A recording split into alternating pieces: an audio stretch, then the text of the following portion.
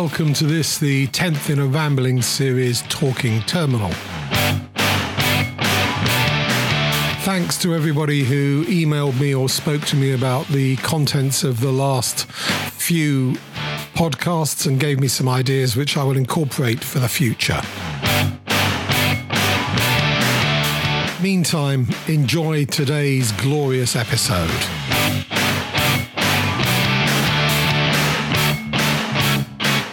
I'm going to start with some discussion, or at least me talking about my hospital experiences over the last couple of weeks. They weren't entirely fun, I have to say. About 4 weeks ago, I had an infusion in my right arm, which seems to have leaked rather than gone into the vein, which has caused me enormous pain. And I did mention this rather late in the day and was told basically to grin and bear it and think of the good it was doing me, which I wasn't overwhelmingly happy about. A couple of weeks later, it still hurt an enormous amount and was swollen, which it never has been in the past. And I did ring the helpline that the hospital provides for oncology patients and was told after some consultation to go to an accident and emergency hospital, which is not the one where I get my oncology. Absolutely fine. I like the hospital. It's where I had some major surgery undertaken. Obviously, you become very attached to places that cut you open. I spent about 6 or 8 hours there, and at the end of it wasn't that much the wiser, other than the fact that clearly the infusion site had got some sort of leak. And what I've discovered later is that the stuff that I'm infused with is really quite a poisonous chemical. Hence, I have what the oncologists describe as chemical burns in my hand, which have led me to be very uncomfortable indeed. This, quite frankly, led me to being rather anxious about having the next infusion, which occurred about a week after I've recorded this podcast. In fact, nothing could have gone more smoothly. Having talked to the consultant oncologist, described the experiences I had, the next infusion, the one I just had, was clearly the best. Smooth, no pain. Didn't take 6 hours, only took about 2.5 with a couple of flushes either end. And the staff, as always, truly delightful. So it was, for a nasty experience, a really good one.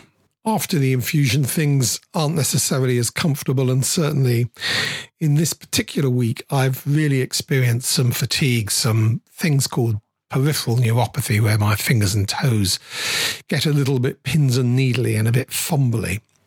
And I also, and this is a regular experience with the chemotherapy tablets I take for 14 days after the infusion, have some quite disturbed stomach experiences, which I'm certainly not going into in a public podcast, but I will leave to your rather vivid imaginations. I trust if you're listening to this, you must have some sort of imagination, either that or you continue to have problems sleeping. In the UK this week, it's been exceptionally hot, 30 degrees plus certainly in London, and that left me even more uncomfortable during this week. The week actually has quite a lot of fatigue about it. I certainly experienced quite a deep level of fatigue about days 4, 5 and 6 into this treatment. I understand because the treatment works by inhibiting cell reproduction.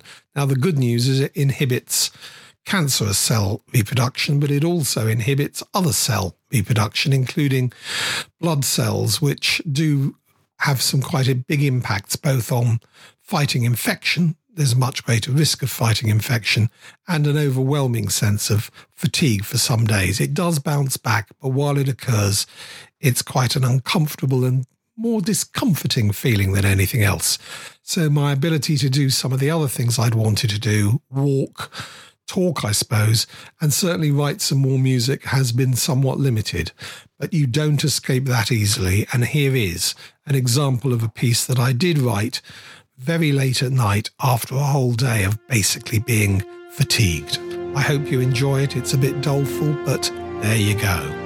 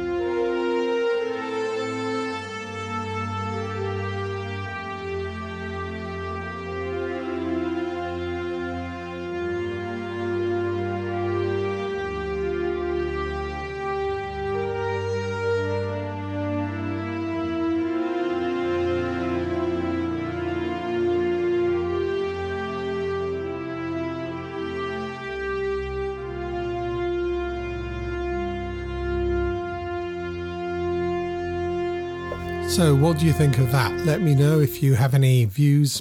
Just email me and I would much appreciate hearing from you. So I thought I might have a quick cant around the issue of release from lockdown. This on the basis that the government announced some 5 days before this podcast was recorded that we would be released from quite a lot of lockdown on the 4th of July. And the government's been fairly criticised for having announced it so early. I don't agree with that. I think you can't set pubs and restaurants and hotels and zoos and various other places up to begin to be prepared to receive members of the public without giving them some notice.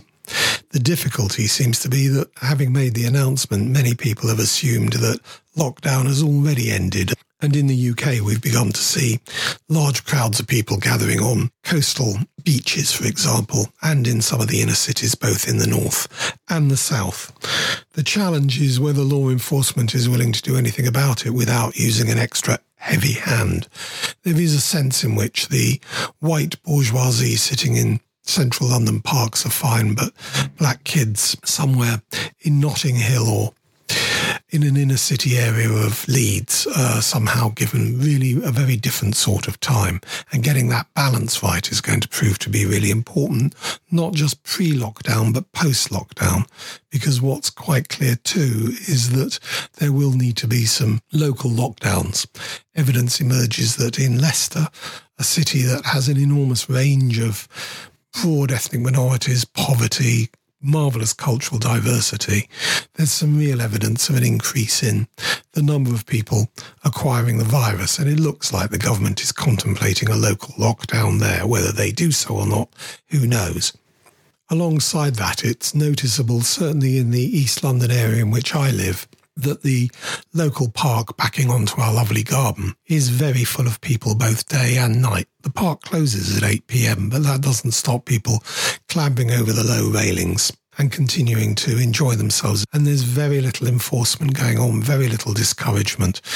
There are mainly groups of 4 to 8 people gathering, but there are also larger gatherings of 20 to 40 in apparently socially distant circles, but nevertheless way above the numbers that currently are allowed. For me, there's an ethical debate in the middle of this, and I wonder whether people gathering appreciate the risk, not that they place themselves in, but the risk they place others in, particularly those people who are either vulnerable through illness or through age or both. And I do really wonder whether people who haven't hit those sorts of awkward moments appreciate the difficulties they pose for others.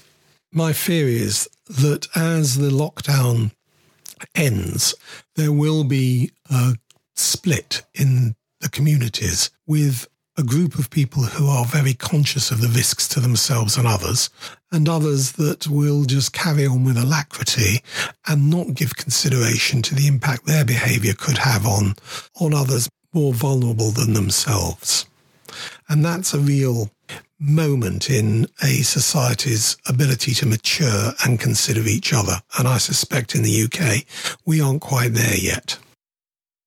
Before we finish, I wanted to mention a book I've been kindly given called The Rat Line by Philippe Sands, who is the author of East-West Street. And The Rat Line is about love, lies and justice on the trail of a Nazi fugitive. It's fact, not fiction, so the end is pretty clear before you start reading it, but it is a really fascinating description of tracking down exactly what happened to one of the most unpleasant and yet contradictorily complex people involved in Nazi Germany in the 1930s and 1940s.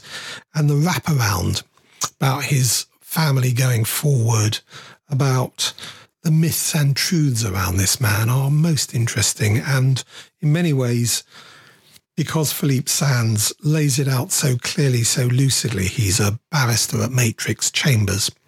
He's a professor of law at University College London, and he writes impeccably. There is a really strong sense of the way in which justice and injustice muddle together. So, I hope you've enjoyed this particular podcast, the 10th in a Rambling series. I look forward to you joining me in the 11th, and I hope you are having a great, great week.